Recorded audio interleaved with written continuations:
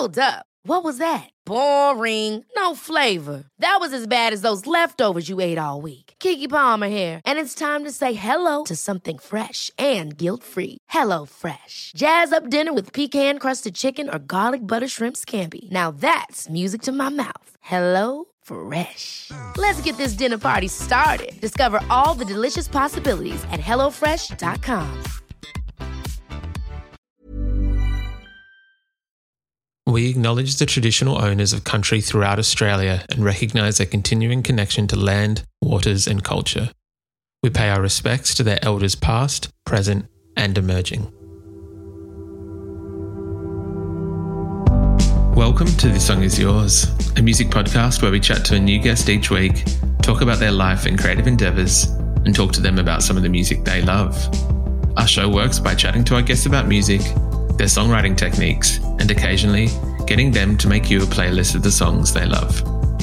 Welcome to episode 174. I'm your host, Simon Fink. Our guest today is Ren for Short. The Canadian alt pop star has just released her brilliant debut album entitled Dear Amelia. In today's episode, we're speaking with Ren for Short about the Letters to Amelia project, working with Jake Bugg, and Ren shows us her best Australian accent. Here we go. Our guest today is one of the most exciting alt pop stars coming up in 2022. Blending genres like pop punk and hyperpop and working with artists like Mike Shinoda from Linkin Park and Travis Barker have guaranteed that she's definitely one worth keeping an eye on. Last Friday, she released her debut record entitled Dear Amelia. Please welcome to This Song Is Yours, Ren for Short. Hello, how are we? Hi, I'm great, thank you. How are you? Very well, thank you. Thank you for your time today. It is a very exciting time. As just mentioned before we started recording, your debut album is out as of right now, which is super exciting. Yeah, it's pretty awesome. How does it feel? It is the debut. It's a big deal, and so not to put any pressure, but yeah, what is going on in your mind right now? Yeah, well, I'm obviously very nervous. That's just me as a person. I'm very anxious and very nervous, but I'm also very excited. It's been a long time coming. And, at the end of the day, this is exactly what I want to do and where I want to be. So I feel very lucky to have been able to put out my album, and I'm very happy. And here we are. The album that we are referring to is Dear Amelia. It is a gorgeous album. We were lucky enough to have a bit of a sneak preview earlier in the week. And it is, I guess sonically to begin with, it's this beautiful kind of mix of, I'd say, there's pop, there's elements of rock, there's elements of, bits and pieces along the way. For you, how long have some of these songs been in the works and you've had kind of them bubbling in the background? So conceptually, there are songs on there that I've wanted to write for years. I just hadn't been able to get them right. The album took 8 months to write. I needed a deadline because otherwise I would have never stopped. So yeah, I mean, some of it already was bubbling in my brain, and it was this needs to come out. This needs to be written. This is good for the concept. This is what works. And I feel like some of, I got some of those, which is awesome. And yeah. That's very, very cool. I think my favorite track from the record, I know it is one of the singles, and I know that might be a cliche move, but I think that Mosh Pit is just such a solid song. I was wondering if you could just give us a little bit more insight into, I guess, how that song was written and how it came about and what inspired it. Yeah. So I was in a session with Jeff Hazen, who I do basically all my music with, and Alexander 23, who is an amazing artist. And we were kind of just, took us a while to come up with a concept in that session. I think we were all just having fun. So I was like, wouldn't it be funny if we wrote a song? Because at this time, sorry, I don't know why that just happened. But at the time, my now ex was living with me and he was driving me crazy. He would leave messes all the time. I'm not a clean person, but I didn't like coming home to like messes and like, I wasn't happy. So I wrote, I said to Alexander and Jeff, I was like, how funny would it be if we use mosh pit as an analogy for this relationship? Because I am like terrified of mosh pit. So Alex was like, oh, that's sick. And I was like, oh, I was kind of joking, but like, let's try it out. And so they played, they figured out the progression and we just wrote it. And at first it was like kind of like a Jack Johnson vibe. It was very like just acoustic and like bright. So it took us a long time to get to the final mosh pit that's out in the world today. We had a running joke that the mosh pit we put out is reference 10,000. Jeff would label them as like reference 10,001 and reference 10,002 because it literally took so long to get it right. Yeah. I can't picture that song as like a Jack Johnson-esque track, but I would be, if at any point there's like a Ren for Short B-sides, demos, whatever compilation, I look forward to hearing that version on there. Oh, it'll be there. The album also has a few lovely guest stars on there. Travis Barker and Jake Bugg both make an appearance. How did those collaborations kind of come about?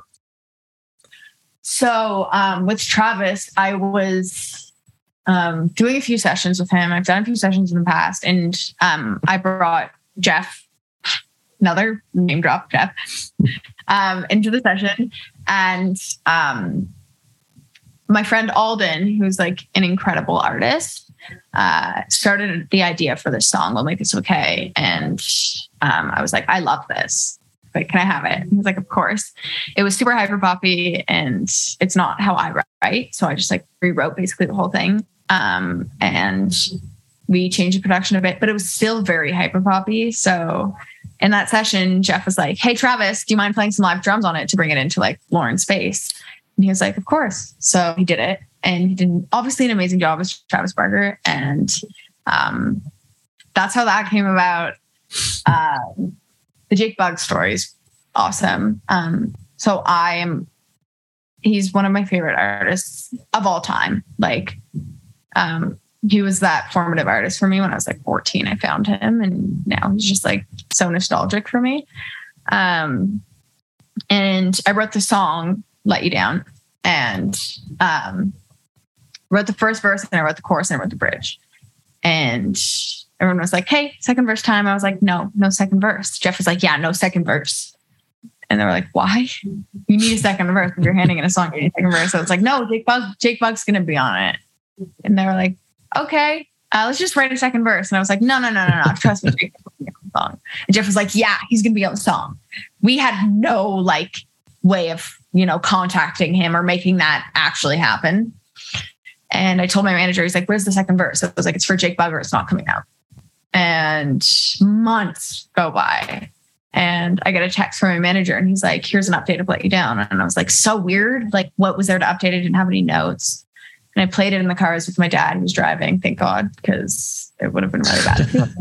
And I started bawling my eyes out when he came in. I was bawling. I was like, my whole body like went numb. I was like, wow.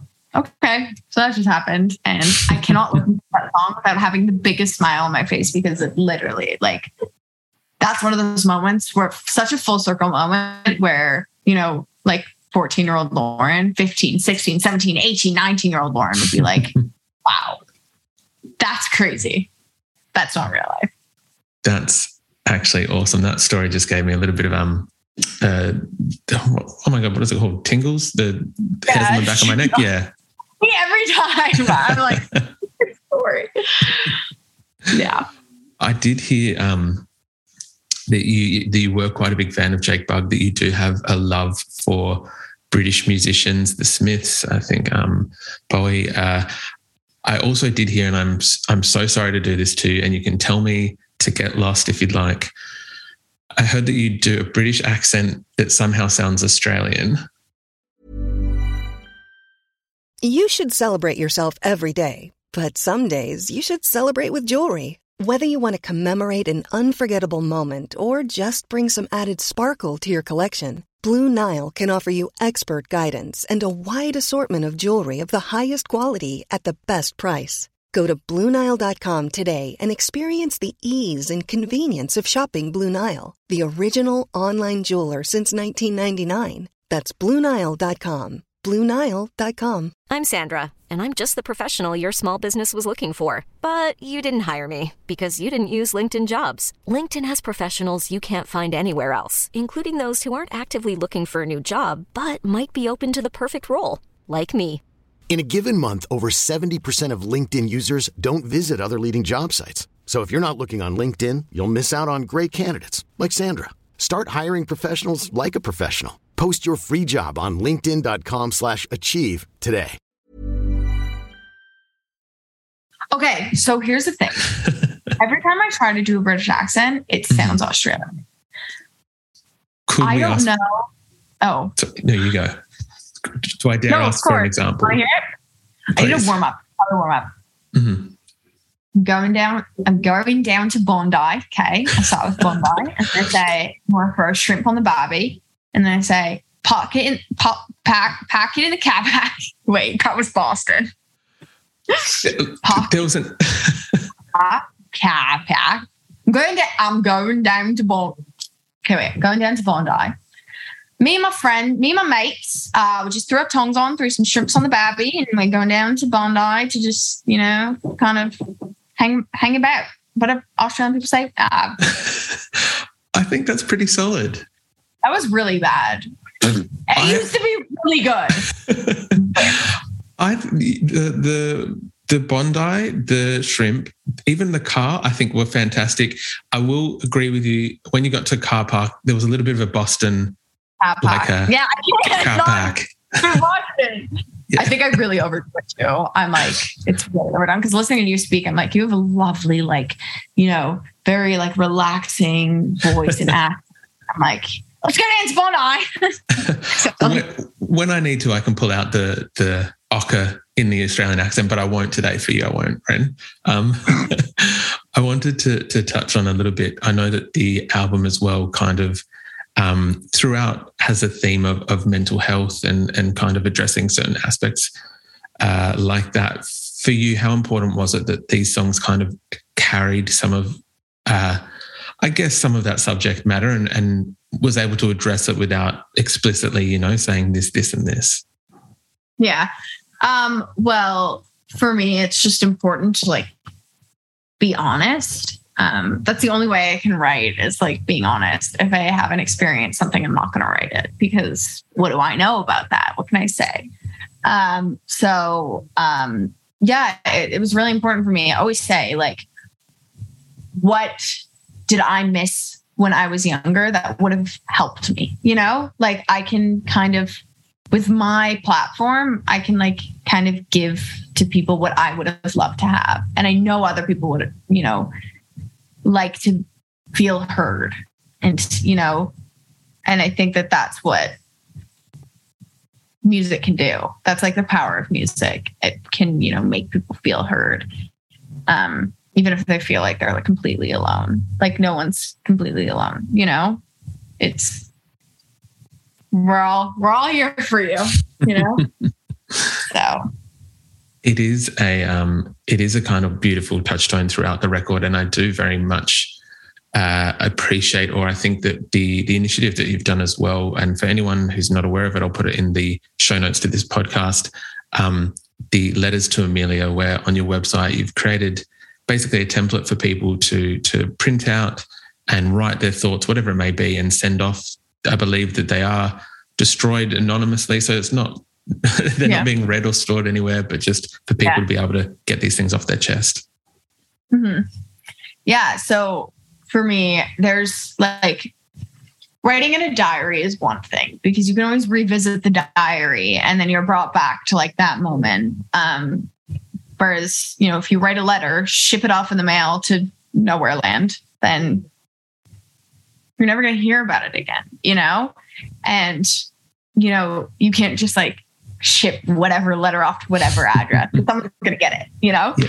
So I just put a PO box in place, or I got a PO box. However you do that, rent it. I don't know how it works, but and I was like, guys, write your letters. Like it's so cathartic. It's hilarious. It's the best feeling ever. I do it all the time. And it's just like such a great release. And it's such a good warm up exercise to be able to like have conversations and like kind of just open a dialogue about like how you're actually feeling and about mental health and all that fun stuff. Very fun.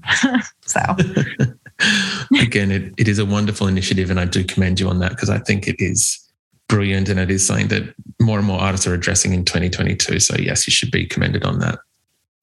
Thank you. We are very excited that you are coming down to Australia later this month, in a matter of weeks, actually. What are you most looking forward to, and what can we expect from some of these shows?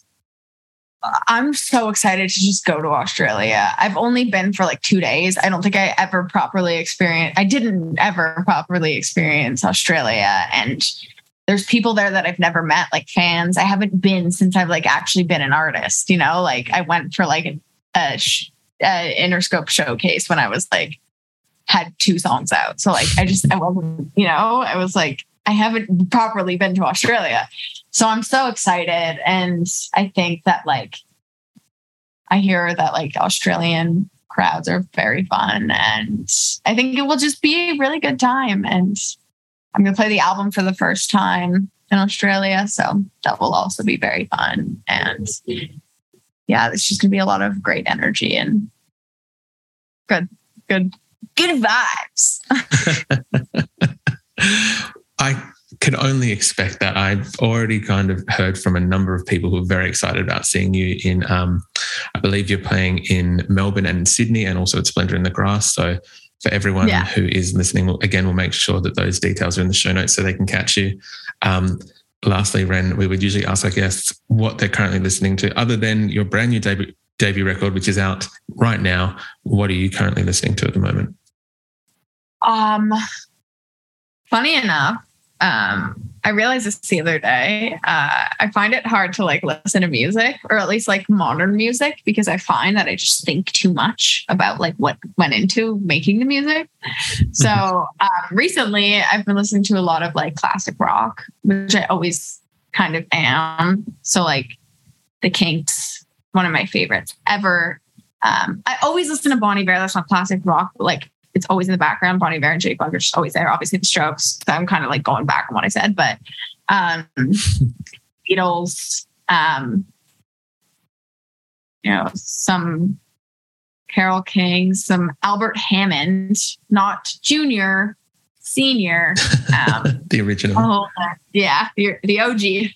But yeah, just everything. I always have just like a 60s, 70s mix that Spotify makes for me that I just chuck on, and yeah. That sounds like a wonderful mix of music. Ren, thank you very much for your time. Thank you for being on the podcast, and congratulations again on Dear Amelia, the debut record, which is out right now. Thank you so much. Thank you.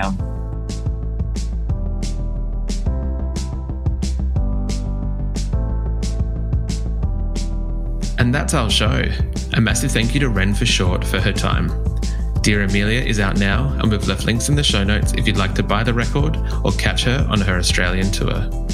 We also want to give a huge shout out to Samantha at Universal Music Australia for helping out with today's interview.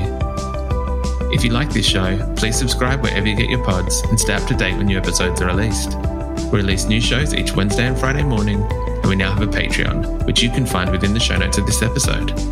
You can follow the Players profile on Spotify, and you can follow us on Instagram, Facebook, and TikTok.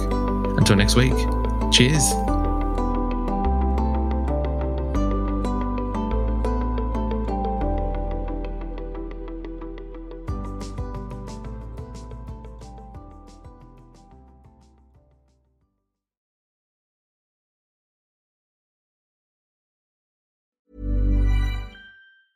Ever catch yourself eating the same flavorless dinner 3 days in a row? Dreaming of something better? Well, HelloFresh is your guilt-free dream come true, baby. It's me, Keke Palmer. Let's wake up those taste buds with hot, juicy pecan-crusted chicken or garlic butter shrimp scampi. Hello Fresh. Stop dreaming of all the delicious possibilities and dig in at HelloFresh.com. Let's get this dinner party started.